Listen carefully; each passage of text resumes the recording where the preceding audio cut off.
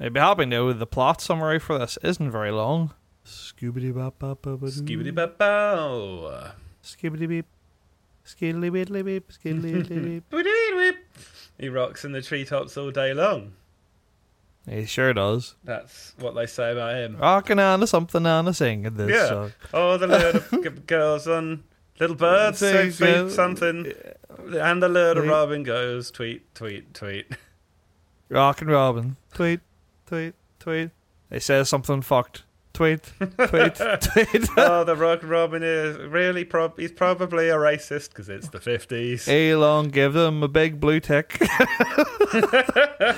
Says he didn't pay for it, but we got the yick. Rockin' Robin. Tweet, tweet, tweet, tweet. Something problematic. Tweet, tweet, tweet. Oh, Rockin' Robin, you're a big fat Tory. Yeah, oh, Rockin' Robin, you'd probably be voting Trump.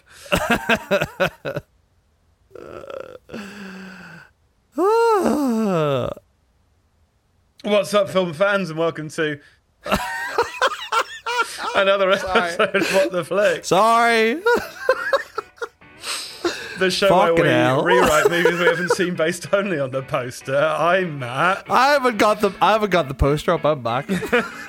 And today we will theoretically be figuring out what the hell happens in the Abominable Snowman. What the flick, we don't know what a movie is. Gonna tell you what we think it's about with the help of the poster, we figure it out. What the flick, gonna write a film that already exists, what we do with better cause we're so cool and back to 2 years up from school. What the flick, we're never gonna watch that shit. Got better writers than Steven Spielberg, film directors are all dumb nerds. What the flick, that's the name of the podcast. It's almost time, so make some noise. It's time for the poster boys, so what the flick. I was about to do the X-Files theme song. God, I've not come to this with the appropriate You energy. said the X-Files theme song, and my brain immediately went, which of course is not. That's Michael Jackson's Earth song. I also was going to, once again, a thing that is consistent with me in this podcast, I was nearly going to do the X-Men theme song, yes. Good. Right, find a poster. I have, and let me tell you, Matt, no good. Excellent. Good start. Very dull, some would say. It's just like a classic old movie poster where it's like, here's the entire plot of the film and two of the actors pearly painted. Sure, do you know what I mean? Well, while I'm looking for this, Matt, how have you been recently? We haven't recorded in quite some time. That's true, we haven't. I'm get you excited to record this week's segment of Memento. Yeah, I genuinely earlier today spent a good, I'd say, 5 minutes trying to remember what we'd said last time we did Memento. And then, as a little peek behind the curtain for everyone, I've just fallen asleep moments ago, everyone. So there's a good chance I've forgotten everything I could have put the effort into to remember. Yeah, that's just fun stuff. This appears to be half a poster. That is literally all I can find. Really? And also, I think it is actually the whole poster if you click on it. I think it's just a landscape poster. That surely can't be true. They wouldn't cut off that much of a lady. Well, if you click on the Wikipedia theatrical poster, it's the same poster. And I got that from a different place. What if you click on just the main image on IMDb? Oh, this is good because this is a real, as we've said before, confusing tagline because it's an old film. It's got a bit more to work with. So let's maybe go with this one. Yeah, have you seen many of like the really old movies, horror flicks? I have seen, I think, Nosferatu. Oh, really? That's Really old, the silent one. Yeah. That's the one where he's got like pointy ears. That's the one where he's got pointy ears, yeah. Yeah, I've seen that. And I think that's the only of the real classic horror So films I've seen. watched, I don't think I've seen. Dracula, the Bela Lugosi, like 1931 film this morning. Because I got like a Universal like classic horror monsters box set. Because it come in a coffin. And I wanted the coffin. Understandable. So I watched that because I was like, well, I watch lots of horror movies, but I have never really given a lot of time to the lineage of horror, I guess. Yeah. And so I watched Dracula, and I realise now why I didn't give a lot of time to the lineage. Because they didn't invent acting, it turns out, until about 1974. Yeah, understandable. Yeah. Like it's about an hour. It's just over an hour long, like an hour and 15 minutes of Bela Lugosi being, genuinely like doing all right. He's got like a bit of a stare going, he's like, I am Dracula, blah, like that. And then every other actor is like, oh my God, it's Dracula. We'd better run away now. And then they walk slowly off stage. Yeah. Every other actor sounds like someone current day doing an impression of a British person on TikTok. Yeah, there's no score. They've just stolen some classical music. It's reasonably entertaining to watch because it genuinely is like watching grown adults, but imagine, like the film Big with Tom Hanks. Oh, yeah. Imagine like a children's, like, a year 6 end of year play where everyone in it has been bigged. That's what the vibe is, right? Yeah. It feels like everybody's reading their lines off like a big cue card that somebody's holding behind the camera. And none of them have ever, they've only just learned to read. It's something to watch. It's like one of those, those like theatre production you can go to where people will be like, we're going to put on Die Hard, but there's no one to play the main guy. We just pick someone out of the crowd. Yeah. But the difference is that this is everyone. We've got Dracula, and he's the only one we've got, and everybody else is going to be someone who turned up on the day. I'm excited to see around what era people learn what acting was. Because obviously I've seen like some 60s and 70s Hammer stuff with the Cush, Peter Cushing, and with Christopher Lee. Yeah. And some of that's really good stuff. Some of that's great. Peter Cushing, of course, is in this. So Peter Cushing, of course, is in this. So I wonder if it's somewhere around like the late 50s maybe people started to act. Yeah. And the end of this box set is The Creature from the Black Lagoon, which I think is 1954 maybe. So I'll be interested to see whether they've learned what acting was by the time we get there. Do you reckon that a lot of people just figured they were good actors, and then Peter Cushing and Christopher Lee turned up and everyone was like, holy fuck, we gotta put these guys in everything because they're actually the only people who have ever acted up to this point? It turns out everyone else, was just saying lines as themselves. Yeah. These guys were actually pretending to be other people. That's weird. Yeah. We gotta put these guys in the movies. I don't want to reference Dream Factor every single week, Matt, but I was reading the tagline. The tagline of the poster we have here. And I really do feel like you could read this poster like a Beastie Boys song. a joke that John Harris made on our podcast. That's true. So I'm going to attempt to do that now if you'd endure through this bit that'll no doubt make us both cringe. Sure, yeah, go ahead. I'll shout just like the end word if you keep Okay, going. tell you what, I'll just pause every now and then and you just shout the word I leave out, okay? Okay. Or maybe you just shout the last word of every sentence of at the every same sentence, time. yeah. Demon, prowler of mountain shadows. Dreaded man beast of Tibet. The terror of all that is human. Abominable Snowman of Himalayas. And like it just really feels like someone just wrote down a bunch of, like, they all wrote a tagline down and then just were like, use them all. Just use them all, it'll be fine. Yeah. Well, and on that note, let's do the poster, shall we? Time for the poster. Let's look at the poster time. It's poster time. It looks really mucky.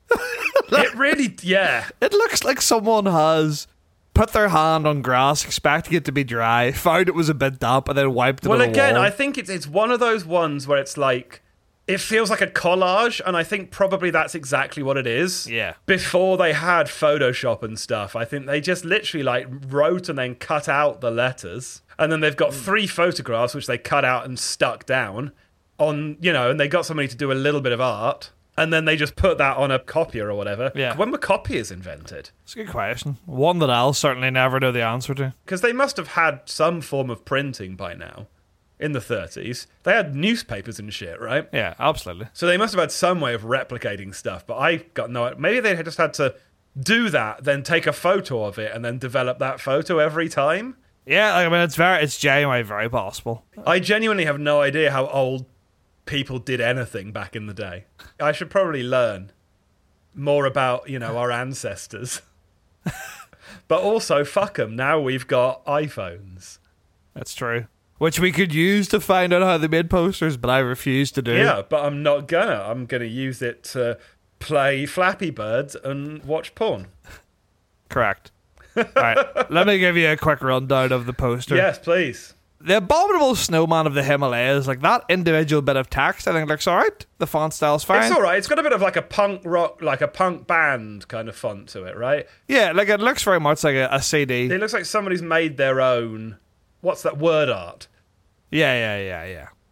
It's like on a black background with then a very strangely like kind of palish yellow green. It's all very pissy. Yeah, it's real pissy. Very, I was going to say diabetic, that's not the word.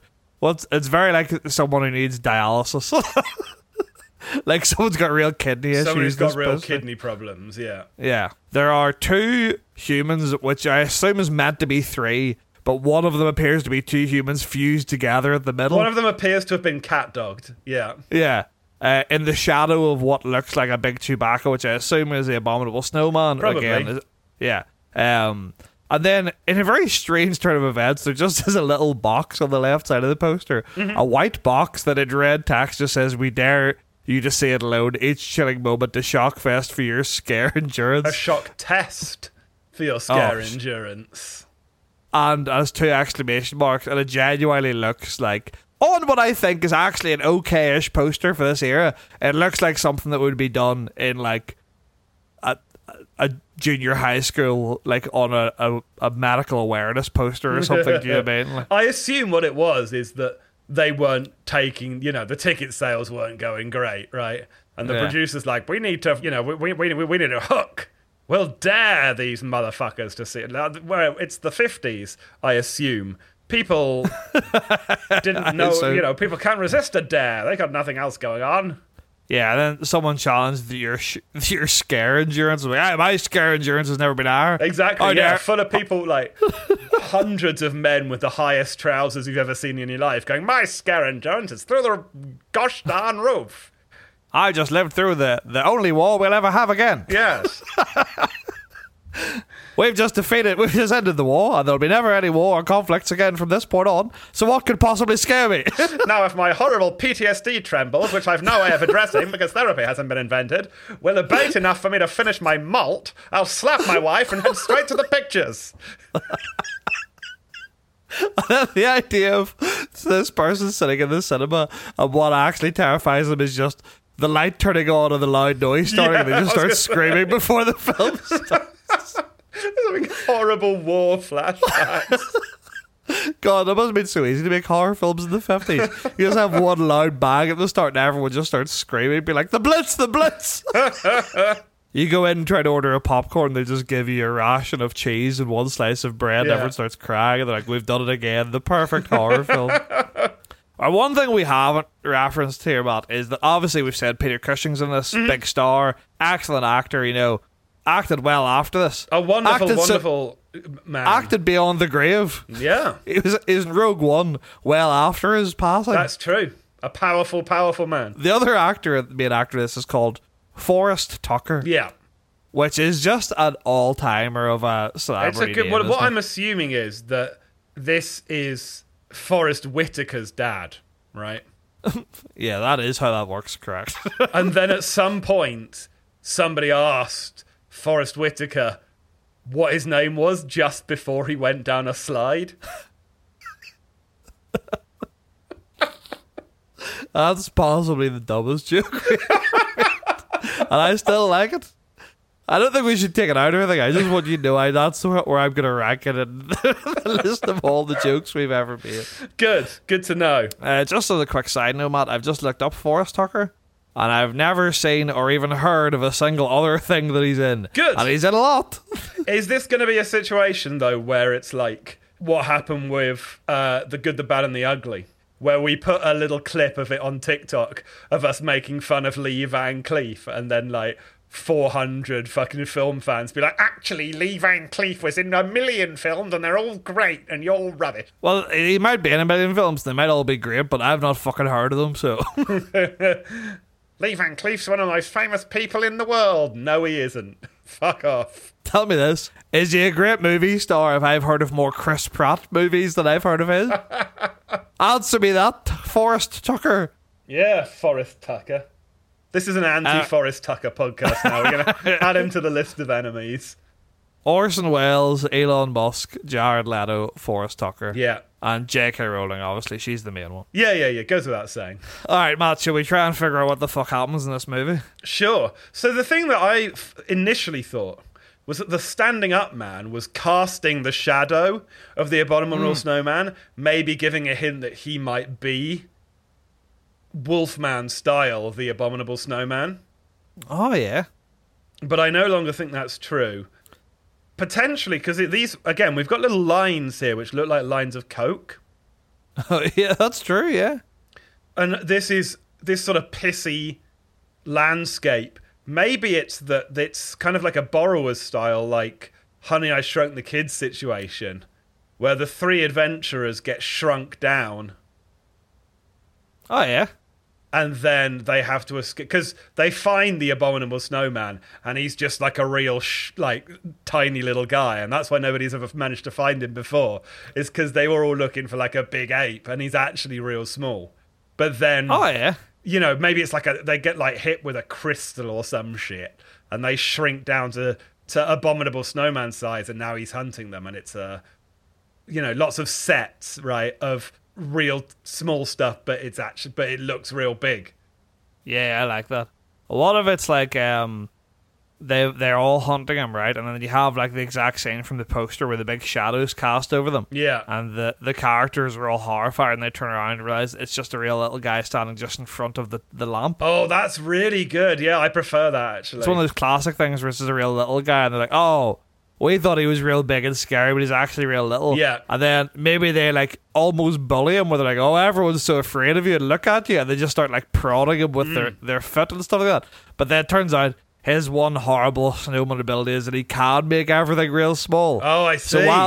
So they start kind of making fun of him and be like, oh, everyone was so afraid of you and look how pathetic you are. I almost prefer it as like a gremlin situation where they go to like poke him or something, and he like takes their foot off, Suddenly he's got like a mouthful of teeth, and he's like, no! Chomps one of them up, and then like runs off. And then, one of my favourite things in old practical effect horror movies is when you have a tiny antagonist thing, and they like fly out of the darkness of somebody onto their face, and then it's like the actor has to try and pretend that they're fighting while holding the puppet like on their face. Yeah. I think we should have a lot of that, because that's my favourite thing, like, in movies. Alright, well, what about this then? If what we do, it's just a real tiny guy. But what if his, like, one, like, supernatural thing is, because he's a snowman, when he bites you, you just very slowly start to freeze from the point he bites you. Because then you can still have a bit of threat where you could have someone get, like, a grazed bite, where, like, it's happening but slower, and it's like, then there's a time constraint element to it, Where it's like, we have to get down the mountain before you turn into an abominable snowman. Well, I was going to say just turn into a frozen or just turn into an icicle, yeah. Yeah. It's like, we got to get you down before you're completely useless to us. Yeah. And that's good, because then you can have, like, again, it leads to the other classic trope that you get in films like vampire and zombie films, where you can have Peter Cushing have to cut off his own hand at some point because he's like, I've got to stop the spread. Yeah. I don't want to become a snowman, Yeah, absolutely. Matt, here's an important question. What does abominable mean? Not... Just of an abomination? Like abomination like? Yeah, as similar to an abomination, I guess. Abomination-esque. But I'm not sure what... Because abomination is just like, no good, right? Right, there are two very different definitions. One, causing moral revulsion. Okay. Two, very bad. Worthy of causing abhorrence as a thing of evil omen. Odious in the utmost degree. Yeah. Very hateful, detestable, loathsome, execrable. Okay, so just very evil is the point. But because 4 is just excessive large. Oh. Right? So it could just be excessively big. Or it could be unequivocally detestable and loathsome. I think we've already decided we can't go with the big answer based on the premise. So he's just like the nastiest little cunt you've ever met in your life, right? Yeah. He's just a horrible little fucker. What if they walk up to him and he's just standing there burning the Union Jack? I think I'd agree. Yeah, no, I think I would, but I'm sure you're trying to think about Peter Cushing and Forrest Tucker would be angry about. Yeah. It's the least British snowman you've ever met in your life. I think that's something really funny about them going on this huge research expedition and just finding a real anti-monarchist snowman. and because it's the 50s, that's like what an abominable creature. It's the most horrible thing you can imagine. It's also funny because I think when I checked earlier, Forrest Tucker's from America, so it's very funny for him to also. It's a communist snowman. Abominable. It's a communist snowman. They get up and he's just got a little hammer and sickle, and he's just completely equally coring an apple and giving it to 3 other tiny snowmen the exact same amount. Yeah, well, clearly there's got to be more than one of them, right? Yeah. That's like the end. Maybe that's the big reveal. Is that maybe they finally managed to kill the abominable snowman. Yeah. And then they look around and they've stumbled into a tiny village. Oh, yeah, that's real good. And then out of the shadows, there's another 200 abominable snowmen. Oh, you can have a nice bit with perspective where you can have Peter Cushing be like, come on now, Forrest Tucker's character. I can see a settlement not far in the distance. Yeah. We're almost there. And then he steps on a house and he's like, what? And he realizes he's actually right next to a tiny, tiny village. Oh, that's such an incredible moment. I love that a lot. Just him dragging you see this house in the distance, then he just trips and you realize he's tripped over the house that he thought was way in the distance. But it's actually just really tiny and at his feet. Yeah, okay. Right, let's figure it out. So what is the reason for going up the mountain? How are we establishing this? Is it literally just we're going to go up because we've heard there's a thing up there? Yeah, I think so. I think the beginning of the movie, right, is Peter Cushing talking to the Explorers Society, right? And he's like, gentlemen, I've come to the Scientific Society to ask for funding for an expedition. If you look at these documents here, I believe that I've located a credible location for the legendary abominable snowman, and all the scientists are like, blah, blah, blah, blah, blah, Peter Cushing, you piece of shit, the abominable snowman's a myth and you are non-Christian for thinking that it might be real. Abominable snowmen aren't real and Jesus is, and we're Victorians. Can Peter Cushing's character be called Abraham Noble? Yes. Okay, perfect. Any particular reason? The Abraham Noble Snowman. That's what he calls it at the end of every. I see. Yeah. I think a good thing to do at this point as well, Matt, right, is have people be like, well, you know the Explorers rules. You can't go on an expedition on your own as it's mere suicide. And none of the rest of us will go with you because we all think you're a fool. But then, so he goes home and he's complaining to his fiancée, who is like, oh, darling, you mustn't worry. You mustn't worry, darling. We'll talk to Daddy and maybe he can sort something out. And they go to see her dad, who's a eccentric businessman. Yeah, sells whale oil. Yes, a whale oil salesman. Yeah. Who's like, well, I'm rich as hell and also completely mad. All the 3 of us will go on an expedition and then maybe I can sell abominable snowman oil. Every single chair in his house is made of narwhal tusks. Yeah, it's all everything is made of there's taxidermy everywhere and there's nothing in his house that's not made of some sort of endangered animal. Yeah. And he's the forks are all moose antlers. Yeah, and he's like, well, I've become bored of hunting man. It's time for me to hunt the most dangerous game, abominable snowmans. Yeah.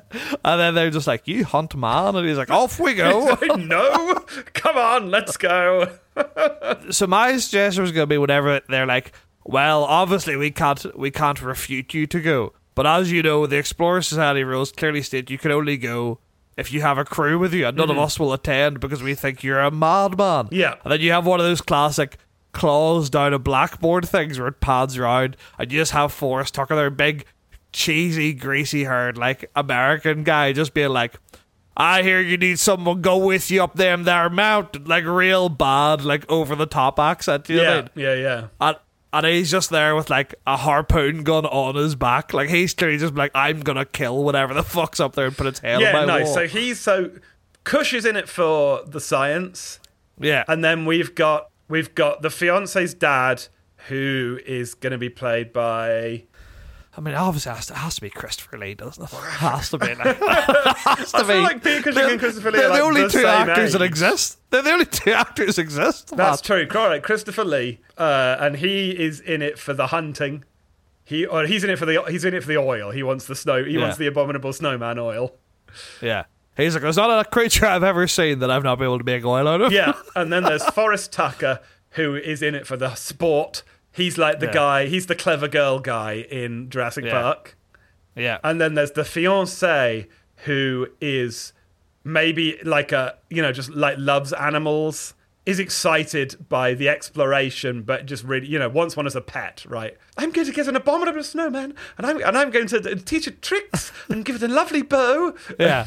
She's the genius behind the scratch off the world map. Like, she's that person, and like, she's invented that, and she's like determined to go to every country in the world. Yeah, very good. Well, obviously, the animal thing also, but it's like that's like a nice plot point of her. Because then I feel because then we've got some drama, right? Some conflict, because everyone has different reasons for wanting to go. One person who's looking just to kill it for glory. There's one person who wants to capture it for profit. There's one person who wants it for, to do experiments on it for science, and then one person who wants to save it. I think that's good. I think you've all got 4 different mindsets, and maybe like only really Kush and his fiance, whose name is I don't know. We haven't. So we got Abraham Noble, and then Forrest Tucker. I think also has to have like a real over the top American name. Yeah. How about Star Spangled? I was gonna say Ace Big Guns. Well, what about Ace Banner? Yeah, Ace Banner, and everyone calls him Star. Yeah, as like his nickname. How about Lando DeFree? Yeah, that's good. Lando DeFree, yeah. Abraham Noble, and then his fiance and her father, whose names are their last name is Ketchum. Okay, but their first names are very different. Do you mean because like maybe his name is just Dollar Ketchum, and her name is Darla Ketchum. Oh yeah, okay. Or maybe business Ketchum. Yeah, business Ketchum and Darla Ketchum, and then with Abraham Noble and Lando DeFree. Cool. All right. Lando DeFree is a fucking sick name, by the way. I would love to do a wrestling gimmick where I'm called Lando DeFree as a big over the top American, but I'm just wrestling in like church halls in the UK from Northern Ireland. But I'm like, I'm Lando DeFree, and I'm here to represent good times in America and liberty and freedom. That'd be great. Yeah. Right. So they're going to the Himalayas, which is, as we all know, Matt, in the famous country of Nepal. I mean, the Himalayas do a bunch of countries, right? So I am technically correct, right? There are some Himalayas in Nepal, I know that much. Oh, there we are. Let's find out, shall we? I've just realized it says on the poster that this happens in Tibet, doesn't it? Tibet, maybe it does. Yeah. Tibet seems like a good place to set it. Dreaded man beast of Tibet. Okay, cool. Yeah, that was so they're off to Tibet in high school.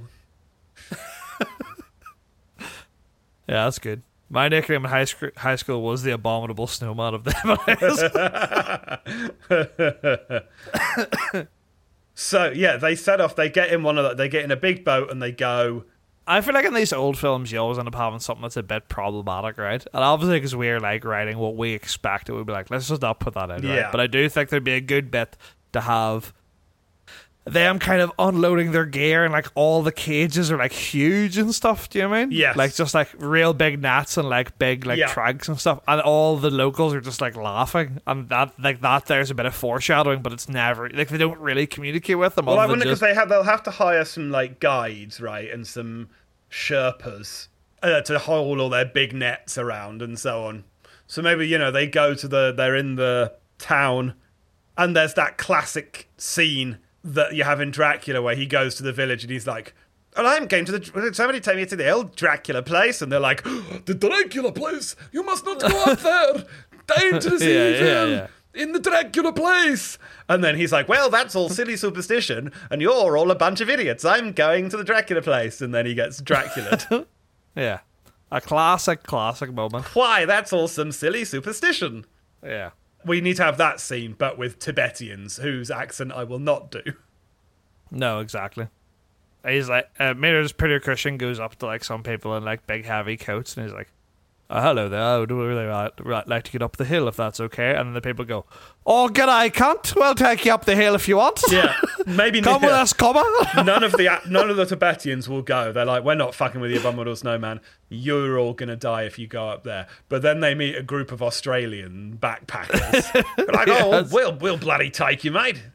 No whackers. It's just Paul Hogan in a singlet. Yeah.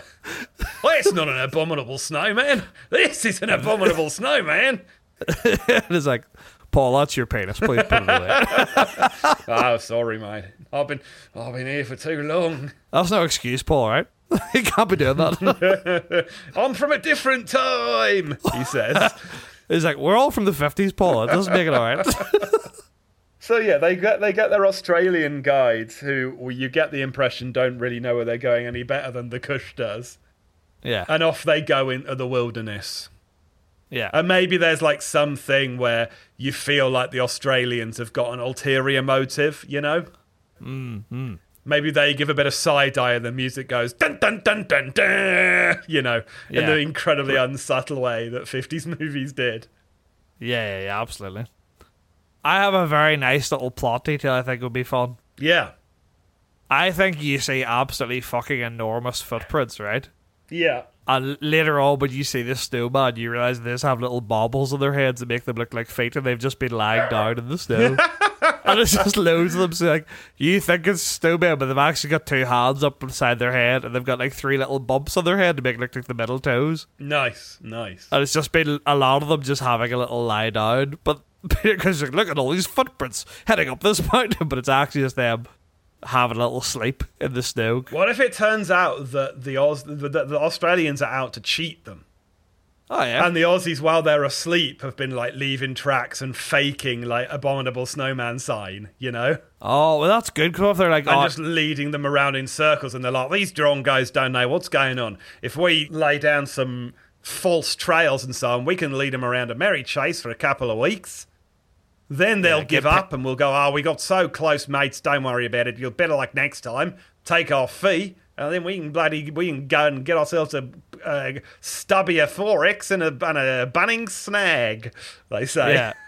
I think that's real good, because if you're just like, they're getting paid like £50 a day or something, which in the 50s would have been huge. An insane amount of money to give to anybody, yes. They're just like wasting their time, like constantly just trying to like fuck about. Yeah, exactly. And so maybe it's like, 3 weeks in and they're running out of food and everybody's hungry and irritated, and the Aussies are like, listen, boys, I don't know whether we're going to fight. We might have to turn back soon. I'm sorry, guys. We're getting close, I'm sure, but...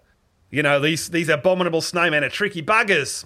And the Kush is like, one more day, please. One more day, and then we'll turn around and we'll call the whole thing a bloody wash, and I'll humiliate myself in front of the Explorer Society or whatever. And then that night, he spots the Australians doing some fakery, right? He spots them with the big monster shoes on, maybe, or like doing a shit. Pretending it's a abominable snowman shit. And he's like, you tricksters, you scoundrels. I have a good mind to give you both a couple of good thumps of the old Queensbury rules. And he's, doing the big boxing stance and so on. And they're like, oh, get out of it, you Peter Cushing. Abraham, you bloody cunt. And then they're sort of yelling and screaming and so on, and maybe they hear like a little kind of like chirruping from the front of the cave, and they turn and there's a tiny little abominable snowman. Well, what I was going to say is, what if Matt, he catches them cheating, right, or catching them like doing the dodgy shit, and he's like, that's it, we're getting down this mountain first thing tomorrow and you shan't be paid, kind of thing. And then Peter Cushing goes to bed and the two Australians and they hoof off. Well, I was going to say, we may as well get our shit, because we've got to have fill the decks, people, so we got to go get our big fake footprints and stuff. And as they're getting it, one of them gets bit, but he thinks it's just like a rock or something, because it's real quick. And he's like, oh, I must have snagged myself. A rock just bit me. No, but like I said, he was like, oh, I must have snagged myself on something. Yeah, sure, yes. Because it's dark. And then whenever they wake up in the morning, that guy's completely blue and he's like rock solid. Oh shit, okay. Do you mean, so he's been like frozen overnight, and then the other Australian's like, I don't know what, like, we were in the tent. We were both in the tent together. I was in with him. So how could he freeze if I didn't freeze? Yeah. And then you can have a whole thing where he's like, one of you guys killed him and put him back in here to fuck with me, and it's sick. And then you can have him like shout at Cushing. And then this is a thing where you could lead into everyone else starting to think that Abraham Noble's mental, because that Australian guy's like, you caught us and then you killed him, and this is sick. You killed my mate, then put him back into my tent. Yeah. Well, actually, it's just a side effect of the monster thing. But then everyone else, that can be played into later, where everyone starts thinking he's going nuts. I see. Yeah. So maybe the Cush is the only one who's seeing him for a bit. Yeah. And he's like, come, and he sees it for the first time. He's like, come here, sit by the fire, warm yourself by the fire. And the thing just like wanders up, and it sits down, and it like snatches a tin of food and like does a big fart, and then like spits on the picture of the Queen that Cush keeps by his sleeping bag. And Peter Cushing's like, you're an abominable little thing, aren't you? Yeah, you're the most vile creature I've ever laid my eyes upon. You're some sort of abominable snow. Hang on a fucking second.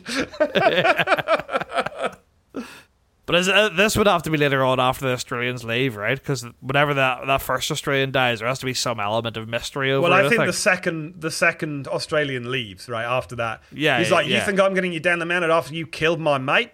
And you're not going to pay us? Fuck you, I'm out of here. You can't do anything to stop me. And he goes. Yeah.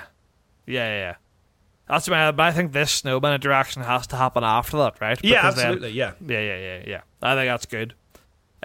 Maybe you can have a nice bit. Well, no, maybe it happens before. Maybe it happens after that, right? But it happens after they have the argument, and he goes out and gets bit, and then it cuts to Cush sitting by the fire, like just being angry, and then that's when he first sees the creature, and that scene happens, and then the creature, he tries to offer him a shortbread biscuit, but the shortbread biscuit tin has like a picture of the Queen on it, and the abominable snowman just pisses on it and just like runs away into the night. He's like, what an abominable creature.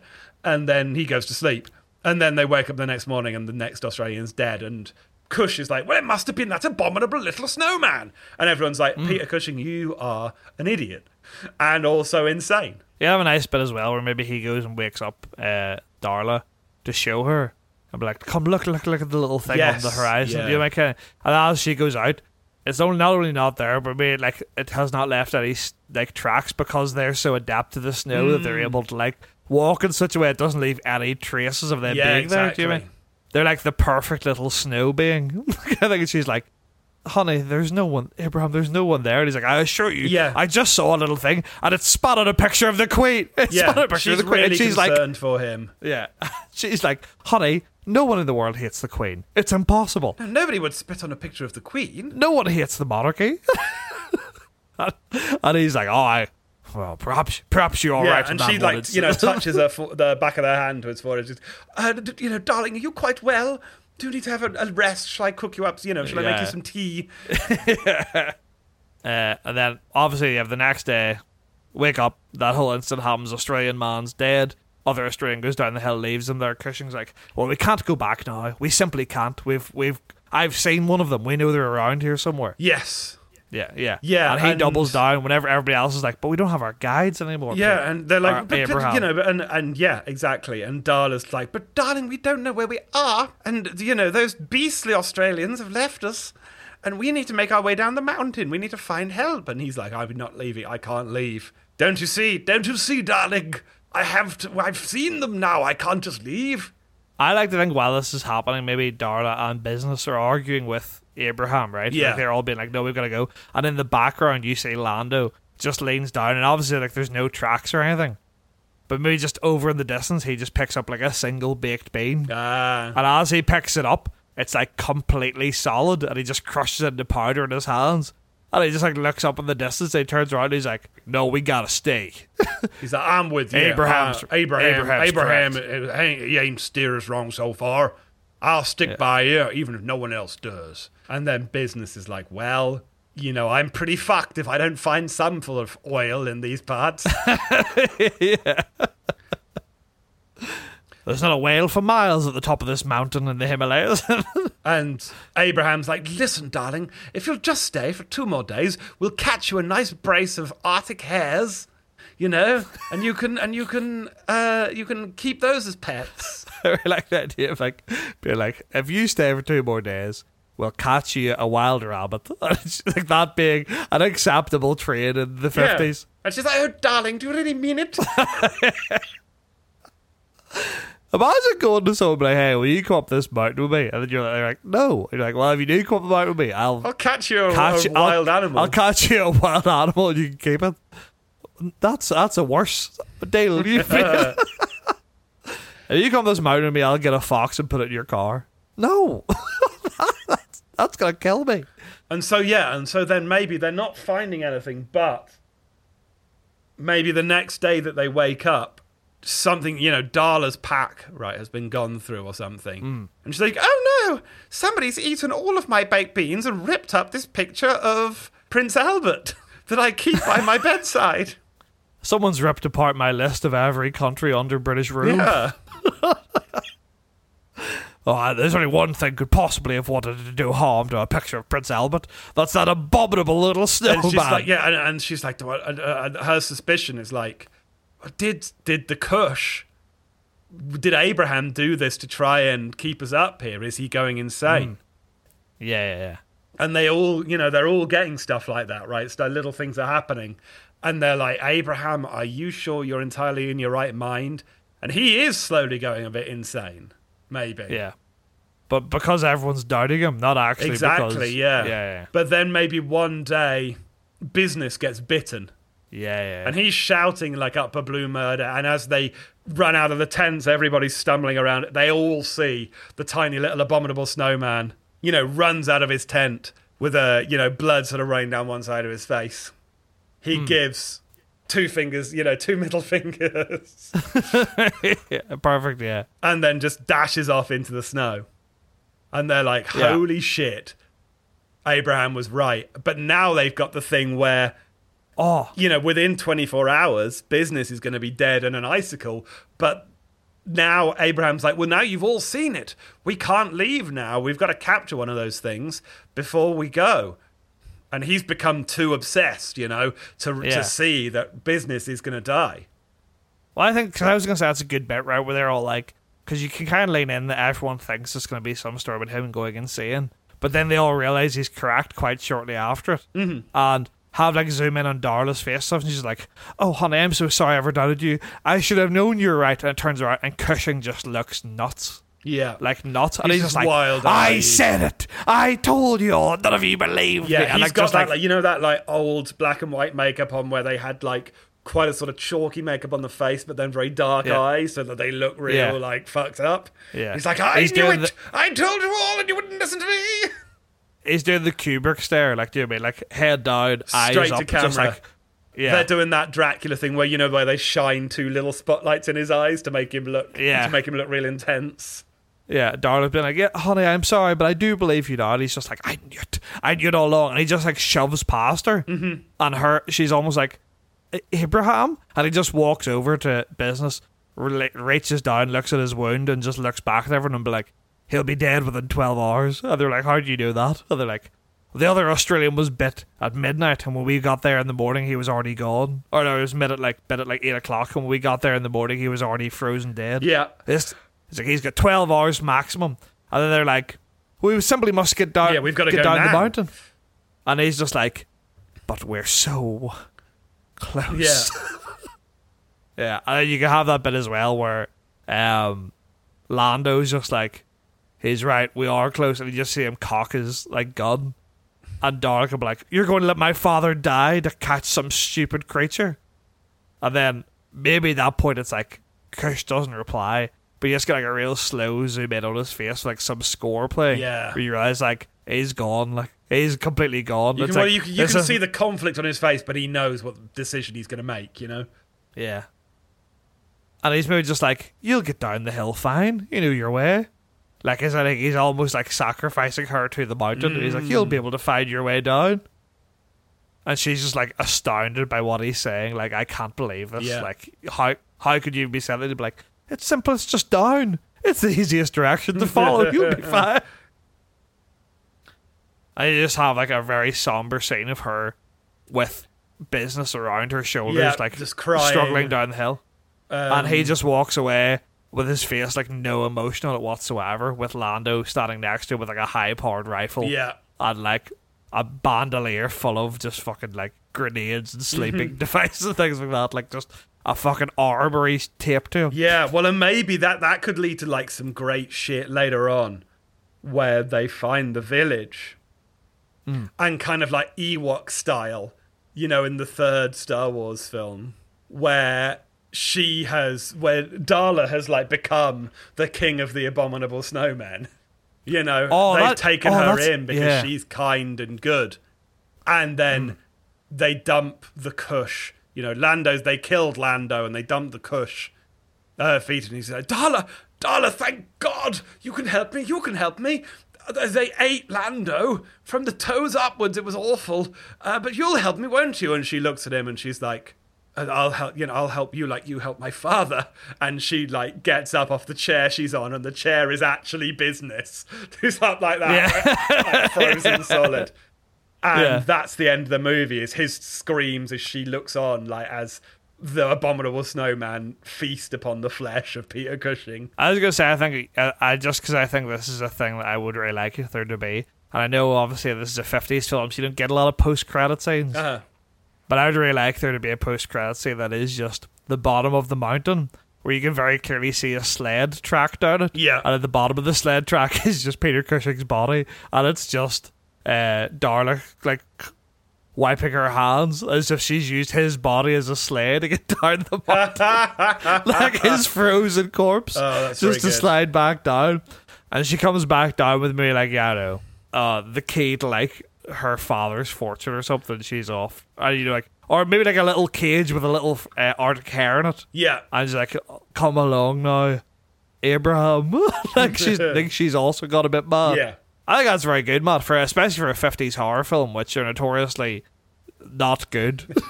Quite. I think we've done a lot better there. I think we have as well. But the question remains... How close? How close? Doodle-doodle-doo. Here we go. I've got it ready. All right. Time for the plot. Time for the plot. If you don't want spoilers, then it's time to fuck off, because it's time for the plot. That's what really happened, didn't it? Dr. John Rollison. That's Peter Cushing. Okay. His wife, Helen. That's All Maureen right. Connell. Good so far. And his assistant, Peter Fox. Our Forrest guest... Tucker? No, that's Richard Wattis. Oh, okay. But that's fine. So we got 3, but we just added an extra person. Yeah. So... those 3 characters are guests of the Lama of the Monastery of Rongbuk while on a botanical expedition to the Himalayas. A second group led by Tom Friend, that's Forrest Tucker, Right. are accompanied by trapper Ed Shelley, photographer Andrew McNee, and a Sherpa guide, Kusang. They also arrive at the monastery to search for the legendary Yeti or Abominable Snowman. Rollison, which is Kush, despite the objection of his wife and the Lama, decides to join the other expedition. Whereas Rollison is motivated by scientific curiosity to learn about the creature, Hello. Friend seeks fame and fortune and wants to capture the Yeti. Fucking nailed it. Boom. The expedition climbs high into the mountains and finds giant footprints in the snow, evidence of the Yeti's existence. Excellent. As the tensions between Rollison and Friend rise, McNee is injured by a bear trap laid by Shelley to catch the Yeti. Oh. Shelley, you buffoon. You fool. When a Yeti is seen up close by Kusang, he cries that he has seen what man must not see and flees down the mountain at double speed back to the monastery. I really hope that is like Benny Hill style. Like he's like, I've seen what man must not see. Yeah, like, yeah,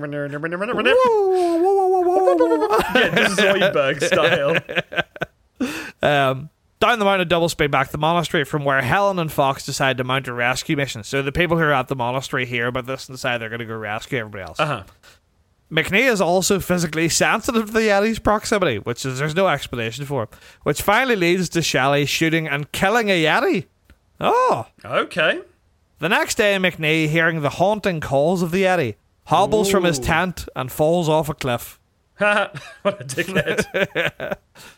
Friend now hatches a plan to trap a live Yeti by having a steel net rigged to the ceiling of a cave, with Shelley Can I ask a question? Yes. Has a Yeti been on screen yet? It doesn't specify. Have we seen a Yeti? There's one that's been killed, but it doesn't say if we've actually seen it. Okay. Friend now hatches a plan to trap a live Yeti by having a steel net rigged to the ceiling of a cave, with Shelley waiting as bait to spring the trap. Friend has given him a rifle, but unbeknownst to Shelley, it's loaded with rounds that do not fire. A Yeti does show up, ostensibly to retrieve its fallen comrade's body, and it tangles with the net. Shelley tries to fire the rifle, but dies of acute terror. Oh, I forgot about that. People love dying of terror in the 50s. That's so funny. They love to do that shit. Friend finally decides to cut his losses and leave with the body of the dead Yeti. However, the Yeti telepathically plants thoughts in Rollison's mind and then makes Friend hear the dead Shelley's voice calling for help. Friend rushes outside, firing his gun, and dies in the crushing avalanche that he caused.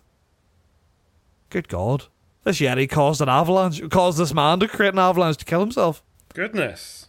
Rollison takes refuge in the cave and watches in amazement as two Yeti arrive to take away the body of their fallen compatriot. He realizes the Yeti are an intelligent species, biding their time to claim the Earth for themselves after humanity has destroyed itself. Fucking hell. Alright. The rescue party find Rollison outside a halfway point hut, where the Yeti have actively brought him. At the monastery, Rollison asserts the llama that what I was searching for does not exist. The end. Wow. That's a fucking cooked end. I feel twist. like in many ways, what's happened is they've written the What the Flick plot. We've written the real plot. About a bunch of some people dying of fright and a bunch of Yetis plotting to take over the world. And we've written quite a grounded horror script. But also our film did have a character called Lando DeFree. That's true, which theirs did not. Yeah. I mean, that is crazy for the first time that we've had the more normal film. We've had the normaler film, yeah. Is this a first? I think was our version of AI more normal than what happened in AI? Well, I don't know, but the normal AI is fucked, but ours I think was also fucked. Ours had Jack Osborne. That's true. Horrid. Yeah. The abominable Jack Osbornes.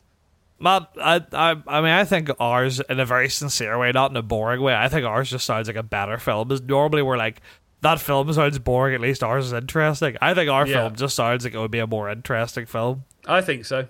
Other than maybe all the satire about hating the Queen, but I think that is a weird comedic element we could maybe cut out. We could just get rid of that and it would be none the worse for it, yes. Yeah. I think, but unfortunately, with these kinds of old movies, it's not difficult, right? Yeah, well, there's no movies been made yet. You can do whatever you want. Exactly. They were still figuring it out, and that's fine. We needed to have these kinds of movies so that we could get good movies with acting and writing in them. Yeah. If it weren't for the Abominable Snowman, we wouldn't have had the Snowman starring that other guy that came out. Michael Fassbender. Yeah. And where would we be without the Snowman starring Michael Fassbender? If it wasn't for the Abominable Snowman, we wouldn't have the film Abominable. If it wasn't for the Abominable Snowman, we wouldn't have Hotel Transylvania, and that's not a world I want to live in. That's not a world I want to live in. A world without the Sandman? No, thank you. I know. That would mean his only voice acting role would have been 8 Crazy Nights, a movie I have not seen. A movie I've not heard of. Well, there you go. Well, we'll tune in next week for What the Flick's episode about 8 Crazy Nights. Yeah. The Sandman miniseries. I think 8 Crazy Nights is an animated film about Hanukkah, so I don't think we're well positioned to talk about that. I don't think we are either. Yeah. Matt, before we go, any media recommendations this week? Yes.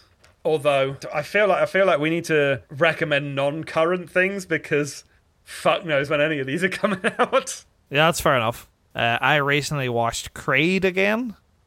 Oh, yeah. From Michael B. Jordan. Yes, from the Rocky franchises. Rocky franchise, the sequel to the Rocky franchise, where Rocky is now the trainer and it's based on Apollo Creed's son. And I know, like, sports aren't everyone's thing, right? But I think sports films have a really, like, lovely place in the cinema. And Creed is genuinely just a really well-made film. Do you know what I mean? Like, it's one of those ones where you watch it and you're like, absolutely, you could watch this with someone who has no like, I don't like boxing in the slightest. I find boxing incredibly dull. But Yeah. as a physical metaphor, for lack of a better term, it really, really is very good.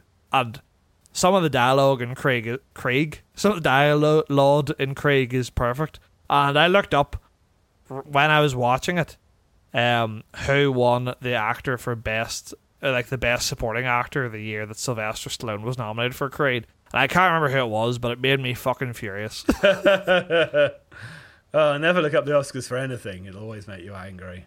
Don't get me wrong. I know Stallone's not great. I know, not that he's not great. I know he I know won an Oscar, didn't he? Yeah. He's got an Oscar. Yeah, I don't for mean Rocky. but I know Stallone is very samey a lot. Do you know what I mean? But when he's playing conflicted man, he's just trying his best. He's very good at it. He's very good at being a sincere person who's struggling with his emotions. Do you know what I mean? Yeah. Yeah. Anyway, big recommend for Creed. Maybe one of my top 10 films ever. Maybe. Perfect. Yeah. I got 2 recommendations. The first is a 90s movie. Mm-hmm. A 90s action horror film called Deep Rising. Oh, yeah? Genuinely one of the best times I've had watching a film of late. It is the most 90s thing you've ever seen in your life. Yeah. It's directed by Stephen Sommers, the same guy who did The Mummy. Oh, nice. It stars Famke Janssen, who is the sex killer in that Pierce Brosnan James Bond one. Mm-hmm. And it also has... Oh, fuck, who's that guy? Digimon Honsu. It has Digimon Honsu in it.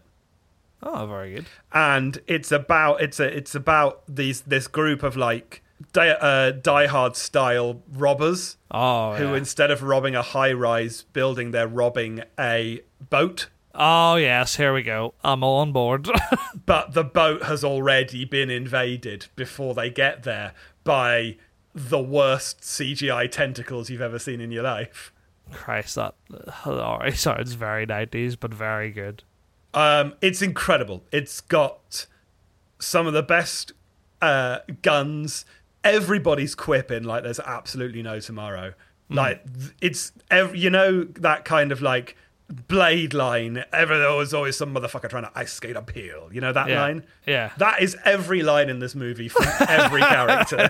Yeah, that's good. Everybody's got the floppiest hair you've ever seen, and if they haven't, they've got designs shaved into the side of it. Yeah. Everyone's got big guns. It's incredibly stupid. And it rockets by. I really recommend checking that one out if you haven't seen it. There's not enough movies that the premise is someone goes to rob something or break into somewhere to find out it's already been robbed or broken into. Yeah. It's such a fucking easy premise. Yeah, it's such a good hook. Yeah.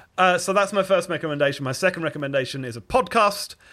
If you are a fan of horror movies, as I am, I recommend The Faculty of Horror. It's 2 academics and journalists. Oh, yeah. Just talking about, they pick a theme each week, and then they talk about a horror movie that fits that theme, and they go into the history of it and the sort of academic side, and they go on a really kind of deep dive. It's super well researched. They are very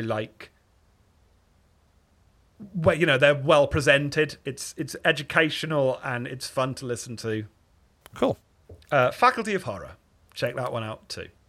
Sick. I probably will do that because, as I've explained to you many times, I'm a scaredy boy, but I find horror fascinating, but I just can't endure actually viewing it with my eyes. If I could listen to horror only, I'd be all over it. But obviously there's no way to possibly do that. I don't want anyone to explain a way for me to do it because I don't want to start doing it. There's no such thing as audio horror. You can't. No. It's got to be a movie. That's true. Well, Matt, you know what they say. I do, but tell the audience just in case they don't know. It's a good day to be a bad boy, but it's a great day to be an abominable poster boy. Get out of here, you stupid, stupid rats. But come back next time, please.